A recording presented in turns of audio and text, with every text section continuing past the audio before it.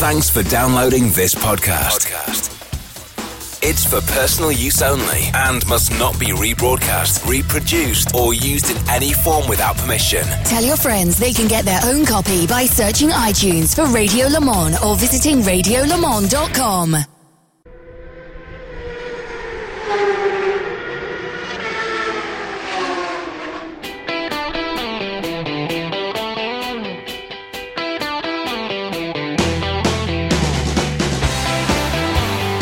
Well, hello everybody and welcome to another Real World Road Test. Although, as you can hear, we're sort of outside the real world at the moment. The noise behind me is that of very highly tuned performance motorcycles being tested at the home of endurance, the Bugatti circuit at Le Mans. But we're not about two wheels today, we're very much about four wheels. And the 2015 Jeep Grand Cherokee Summit Diesel. Real World Road Tests on radiolemans.com. Well, it's a really important time for Jeep. We've already tested this car's little brother, the Cherokee, and I was very impressed with that car indeed. It marks a bit of a change of direction in styling for the iconic American brand. This is the bigger version, the Grand Cherokee, given a very substantial makeover from the cars of past years. It follows sort of the styling of the Cherokee, although it's perhaps not quite as out there and as motor show concept car-ish as its smaller brethren. What it does have, again, in common with the Cherokee is that 7-bar grille. This is the Summit version, which is the very top of the range in the UK. Has a lot of chrome around everything, around the 7 bars of the grille, around the front spoiler and splitter areas, even around where the fog lights are. Very neat headlights with a fluorescent daylight running light around them. As we come down from the still very bluff front end and large bonnet of this car, the immediate thing that strikes you on the side is the squared off wheel arches, filled in this case, because this is the Summit, by 20-inch chrome alloy wheels, multi-spoke. 50 series tyres probably don't sound too low profile nowadays, but still seems a bit odd to me to see 50 profile tyres on an off-road vehicle. They are Continental sort of off and on-road tyres. More chrome down the side, including around the windows and on the doors, and also underneath the sill area. Grand Cherokee in big Jeep-style writing on the front door. Round to the restyled rear end as well, which sports on this model a nice over rear window spoiler. Chrome roof guards as well, or roof rails should I say. Twin trapezoidal exhaust tucked underneath the rear bumper. Again, very neat and tidy at the back. The big Jeep logo writ large right in the middle.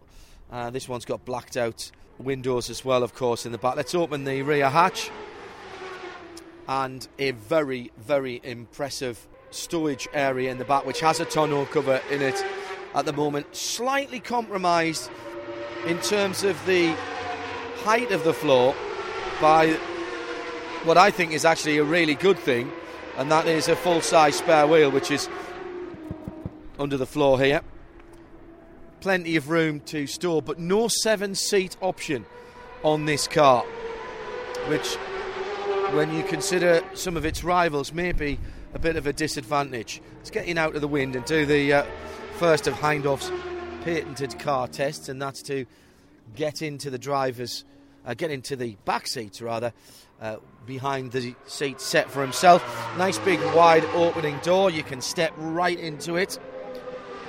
Sit your backside down. Let's close off some of that motorcycle noise a little bit. My goodness, they are loud, aren't they? It's a very nice place to be. The seat is split 60-40. It reclines as well. Also on this Summit version, you've got heated seat controls for the back seats. The only option that is on this car is the in-seat entertainment in the back, which is a Blu-ray DVD player. You can also put a video game in through these slots in the back of on the side of the front seat, and the screen, very good high quality screen, just folds up towards the headrests on the front seat. It's very black in here in terms of its colouring. The leather is of good standard, very good standard. Everything that you touch feels very well put together. The sound system, I can tell you, particularly when watching a Blu-ray DVD, is absolutely outstanding. Multiple speakers throughout the front and rear of the car, and really very impressed with that. The Alcantara is a nice touch for the roof lining and for the pillars further forward. A little bit of sort of blackened oak around there as well. Doesn't intrude too much. Anodised metal, bit of chrome. Really very nicely put together.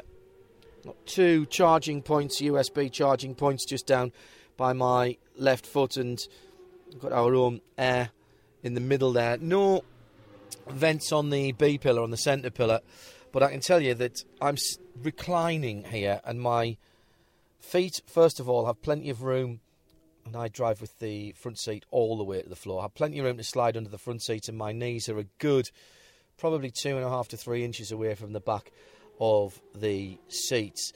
By the way, if you don't want to be listening to the DVD whilst you're driving, there are infrared headphones, and the video and AV ports and HDMI ports for each of the rear screens means that you could, in theory, have 2 people in the back sitting watching or playing different things, and have a third thing on the stereo, the car stereo itself, in the front. So really no excuse for everyone not to be kept very happy on those long journeys. I've got myself comfortable here. I kind of really don't want to move and go back out into the wind, but I'm going to. Let's go and climb in the driver's seat. A slight cessation of hostilities with the motorcycles out there. This door's shut with a lovely clunk. Right, let's climb into the business end. It's much the same story up front as it was in the back. It's unfair to call them seats. They're almost like armchairs on the Summit version, with the Summit logo embroidered into the backrest. They are very, very comfortable, almost infinitely adjustable in terms of the electric motors. Found it relatively easy to find a good driving position very quickly indeed. The front of the car is dominated by a 7-inch, just over 7-inch touchscreen in the middle of the centre console, with which you can access pretty much everything that you need to. And at the moment we're on radio, but we'll make sure that that's turned right down. Navigation, climate, heated and cooled seats. Oh, cooled seats. Who came up with that idea? Brilliant stuff. And what did we do without them? Very easy to pair a couple of mobile phones, BlackBerries, various settings for the cars. The car itself can all be controlled from that touchscreens. Some of the more obvious features are replicated. Nice and simple turn knobs for the fan, the climate, up and down controls for driver and passenger, the anti-collision, parking, traction control and eco systems, all on there, as well as the air conditioning, recirc, front and rear demisting, all there as buttons. The steering wheel is big, it's chunky, slightly, for me, just a tiny bit too big in diameter. It could have been a bit smaller. That said, it's also electrically adjustable, and you can key it in to the settings for the seats and the mirrors, etc., and store that in the memory. Good feature, as you'd expect. Should have mentioned as well, I didn't have to get the key out to get into the car. It is a proximity key with a start engine button just here to the left on this UK spec right-hand drive car. Automatic lights, automatic wipers with the front and rear fog lamps on, a very simple push on the rotary dial for the lights over here to the right of the steering wheel, panel dimmer on there as well, and the button for the diesel filler flap on the left-hand side of the car. Because this has got a panoramic roof, there's also some controls up here in the centre console, aircraft style, which is the blind, which is one touch to go all the way back in one go, which is fantastic. Really brightens up the interior. You can tilt the sunroof like that. That's the vent feature. Or you can push it all the way back in one go. Again, it's only the front part of the panoramic sunroof that opens, but again, it's a single touch. And the nice thing as well is if you decide that you just want to shut it all, just push the skylight blind to come back and everything will shut itself automatically. All 4 electric windows, as you'd expect, electric, including tilt and heated mirrors, yes, door locks, etc. Under here, the centre console, which is very nicely positioned for resting your elbow. Handy little cubby space and a 12-volt DC output here. Remember, there's already 2 USB charging ports in the back. There's a third 12-volt DC here, which you can charge your phone up with, and enough room to put a couple of phones into the cubby area there. The rest of the room underneath that armrest taken up by the Blu-ray disc player, single disc player, by the way. Down in front of that, where in olden days the handbrake would have been, it's a foot, of course, foot-operated handbrake on this Jeep, very American, is the terrain control. I've left it set in automatic for most of the time. There's hill descent on here as well. This has got the air suspension, and I would heartily recommend it. It's very good. We'll talk about the driving in a wee while. All the controls there, including the low ratio 4-wheel drive, all on that. A T-bar for your gear lever with a thumb trigger that allows you to move from park into reverse drive or sport. To be honest, I've been driving it quite a lot in sport and using the paddle shifters that are on the steering wheel. Now, I mentioned the steering wheel was a little bit large for my liking. I do sit probably closer to the steering wheel than many people would, so it may be that it wouldn't bother you so much. An awful lot of buttons on the steering wheel. There are 16 on the front, and no, really, and 2 rocker switches on the back, as well as the paddle shift. But you can pretty much change everything from there. I'm just going to fire the motor up for a moment, just so that I can centre the steering wheel. Because what I do want to tell you about is the display in front of the driver. Left-hand side, very regular rev counter tacho. It's just over half a circle, and it runs anti-clockwise, red line at 4.5, absolute red line, stop, no more at 5.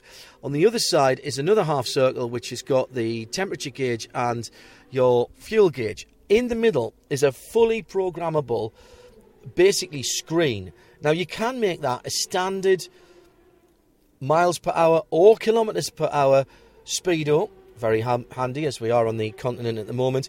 You can also select what goes in certain parts of that display. Everything from when you're getting to your destination, outside temperature, direction of travel, how your MPG's going, what gear you're in, etc, etc. Lots of ways to customise that. You can also just have the speedo in digital form, again, either in kph or mph, which I find marvellous and really helpful for over here. Also, that you can then superimpose various things in the middle, including the automatic cruise control or the cruise control. There are both here. So if you're one of these people who don't mind having the car speed up and slow down, you can do that. Or if you just want to set it at a speed, you can do that and not have the radar activated part of it on, which I know spooks a few people. I like the fact that you've got the choice. All the audio controls are duplicated on the steering wheel as well. And by the way, as I've said before, what an audio system. Sat-nav, not the car's crowning glory, if I'm honest. It's perfectly functional. And there are trail facilities on there as well if you want to go off-road. It's fairly intuitive. You can get in and out of things fairly quickly, but it's perhaps not quite as quick as some of its competitors now. It may just need a software update, but the maps are all being perfectly fine. I do like the touchscreen. I like the ability to change things on the car without too much faffing around. And by that I mean things like kph from mph on the speedo. Also, you can change the headlights from driving on the left to driving on the right at just a touch of a button. The clock is GPS controlled, so the fact that we've come over to Europe and then we've had a time change in Europe as well with the clock springing forward while we've had that car, all of that I haven't had to worry about. The media control is nice and easy, whether it's the Blu-ray disc, your generic MP3 player, an auxiliary, or indeed any of the AV or SD facilities that are in this little cubby hole down here, which is where I've got my MP3 device just forward of the gear lever. Yet another 12-volt socket in there, and either a USB, a full-size SD, or a mini jack. So really, there's no excuse not to have your own choice of audio or indeed video where it allows. You can watch the Blu-ray through the front screen. It's not quite as good a quality as the two rear screens, and of course as soon as you start moving or put the car in drive, it disappears for safety reasons. We understand that, of course. And whilst we're talking about 12-volt sockets, which I there's another one in the boot as well, or in the luggage area, which has got the cool box humming away on it at the moment after our trip to the local Carrefour to get all of those French niceties that you either can't get in the UK or are frankly super expensive. Right, well, that's the interior. It's very plush.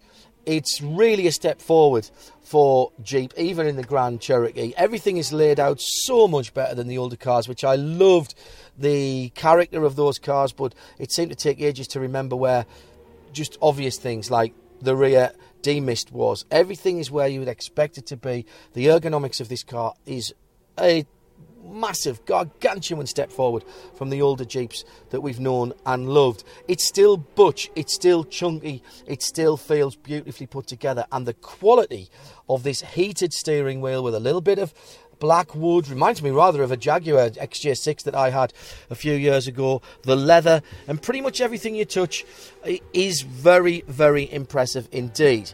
But of course, where it's really going to be judged is not sitting here in the car park on the straight at Le Mans, but out on the road and of course off-road. So when we come back, we'll give you the lowdown on the 2015 Grand Cherokee from Jeep. This is the Summit 3-litre V6 diesel.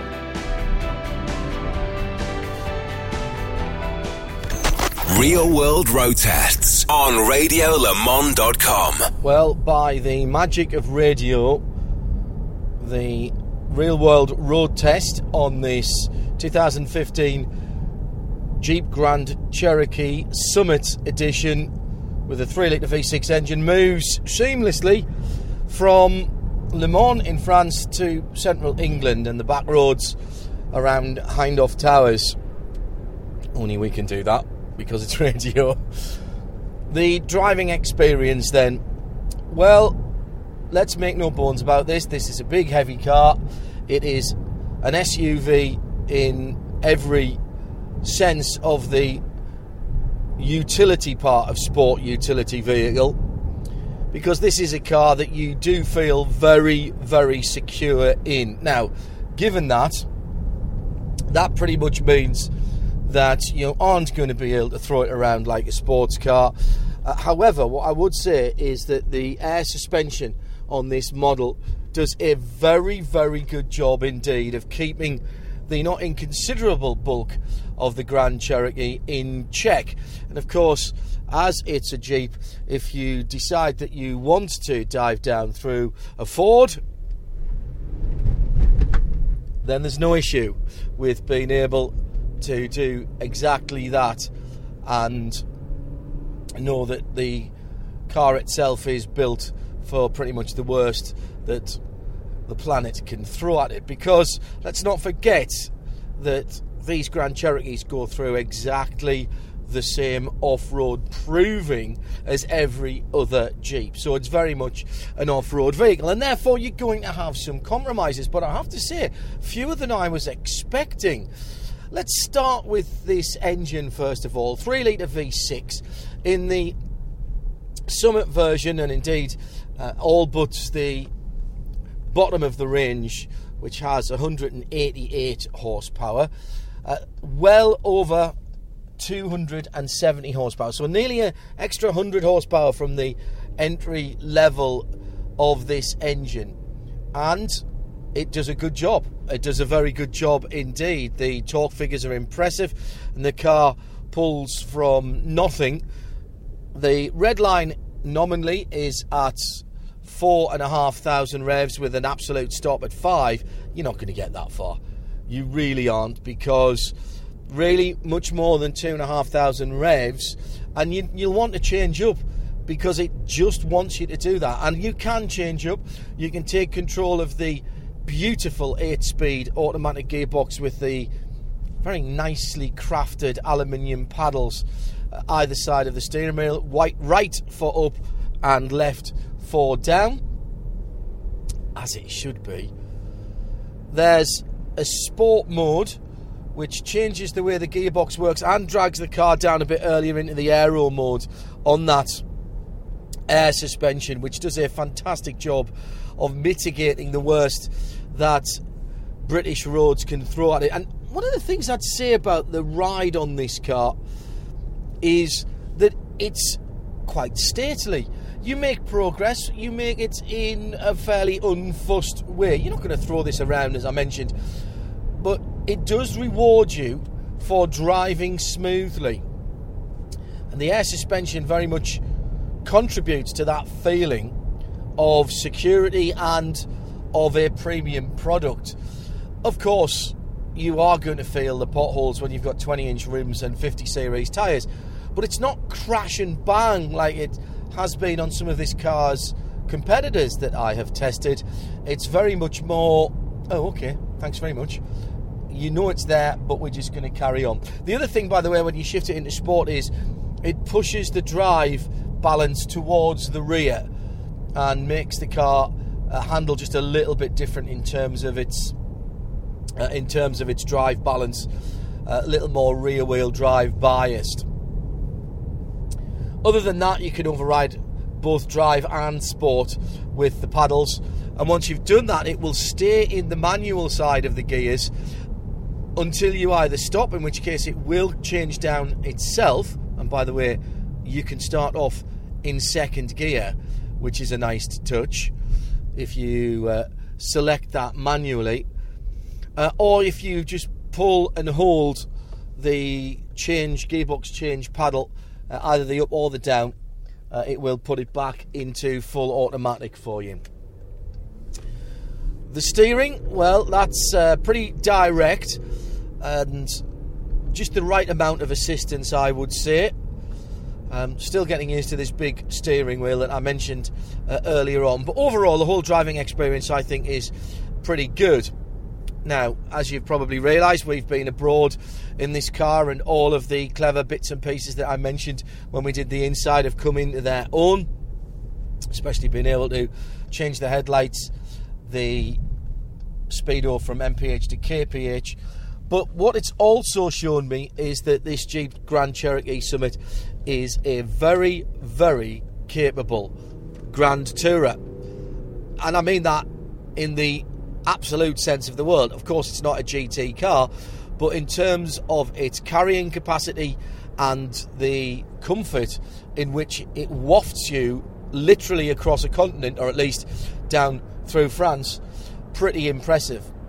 The road noise from the tyres is virtually non-existent, and even the big mirrors that are electrically operated and pop back in if you need to don't really seem to make much wind noise, even at French motorway speeds.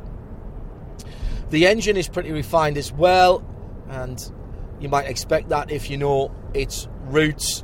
I think this is a pretty decent package, and when you consider even this Summit is about 25 grand cheaper than a comparable BMW or Audi, and quite a bit more than that, even less expensive than a Land Rover product, then it's hard to fault the value for money.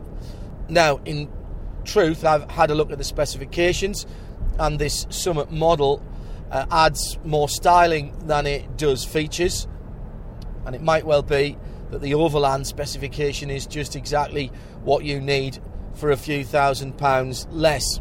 What this all adds up to as we're cruising along at motorway speeds now on very poor tarmac that's about to be replaced on the A14 in central England is a very competent and I think quite classy looking piece of machinery that will turn heads, that does make a statement, and also, because it's a Jeep, if you do have the need to go off-road, it won't let you down. The terrain selector in the middle, this rotary knob here to my left-hand side, is really idiot-proof. I've left it in auto for most of the times, but mud, rock, sand and snow are all there. The suspension, you can adjust it manually as well if you want to, and I do like the fact that it sits down on the air suspension if you've selected the entry and exit mode to make life a little bit easier getting in and out of the car. Now, I know what you're going to say, it's a big blocky car, it's not particularly aerodynamic, so even as a diesel, it probably guzzles fuel. Well, yes and no, because I don't think that well over 30 miles to the gallon on the almost 2,300 miles that we have done in 36 hours of driving. Now, of course, most of that was driving down peage at 130 kilometres an hour, just over 80 miles an hour, but there were some short trips as well up and down the hill to Paul Ricard in the sport mode. If you were to take things easy, then somewhere near 40 miles to the gallon certainly would be achievable. Running around the town, okay, probably think that you're going to get somewhere between 25 and 30 miles to the gallon, which for a vehicle this size and weight, and for a vehicle that can do as many different jobs as this, I think is pretty good. So to sum up then, it's big, it's beautiful, and it's Jeep. If you are in the market for this type of vehicle and you've only looked at either British or German, then you could well be missing a trick. It's good to see that all of the improvements that we saw on the Cherokee, the slightly smaller version of this car, are being put to good use across the rest of the Jeep range. It's good then that this American icon, represented by the Grand Cherokee diesel, is bang up to date for 2015 and beyond, and that perhaps there's a whole new generation waiting to discover the four letters of Jeep and to understand that it can mean independence and endurance, and not a little bit of fun as well.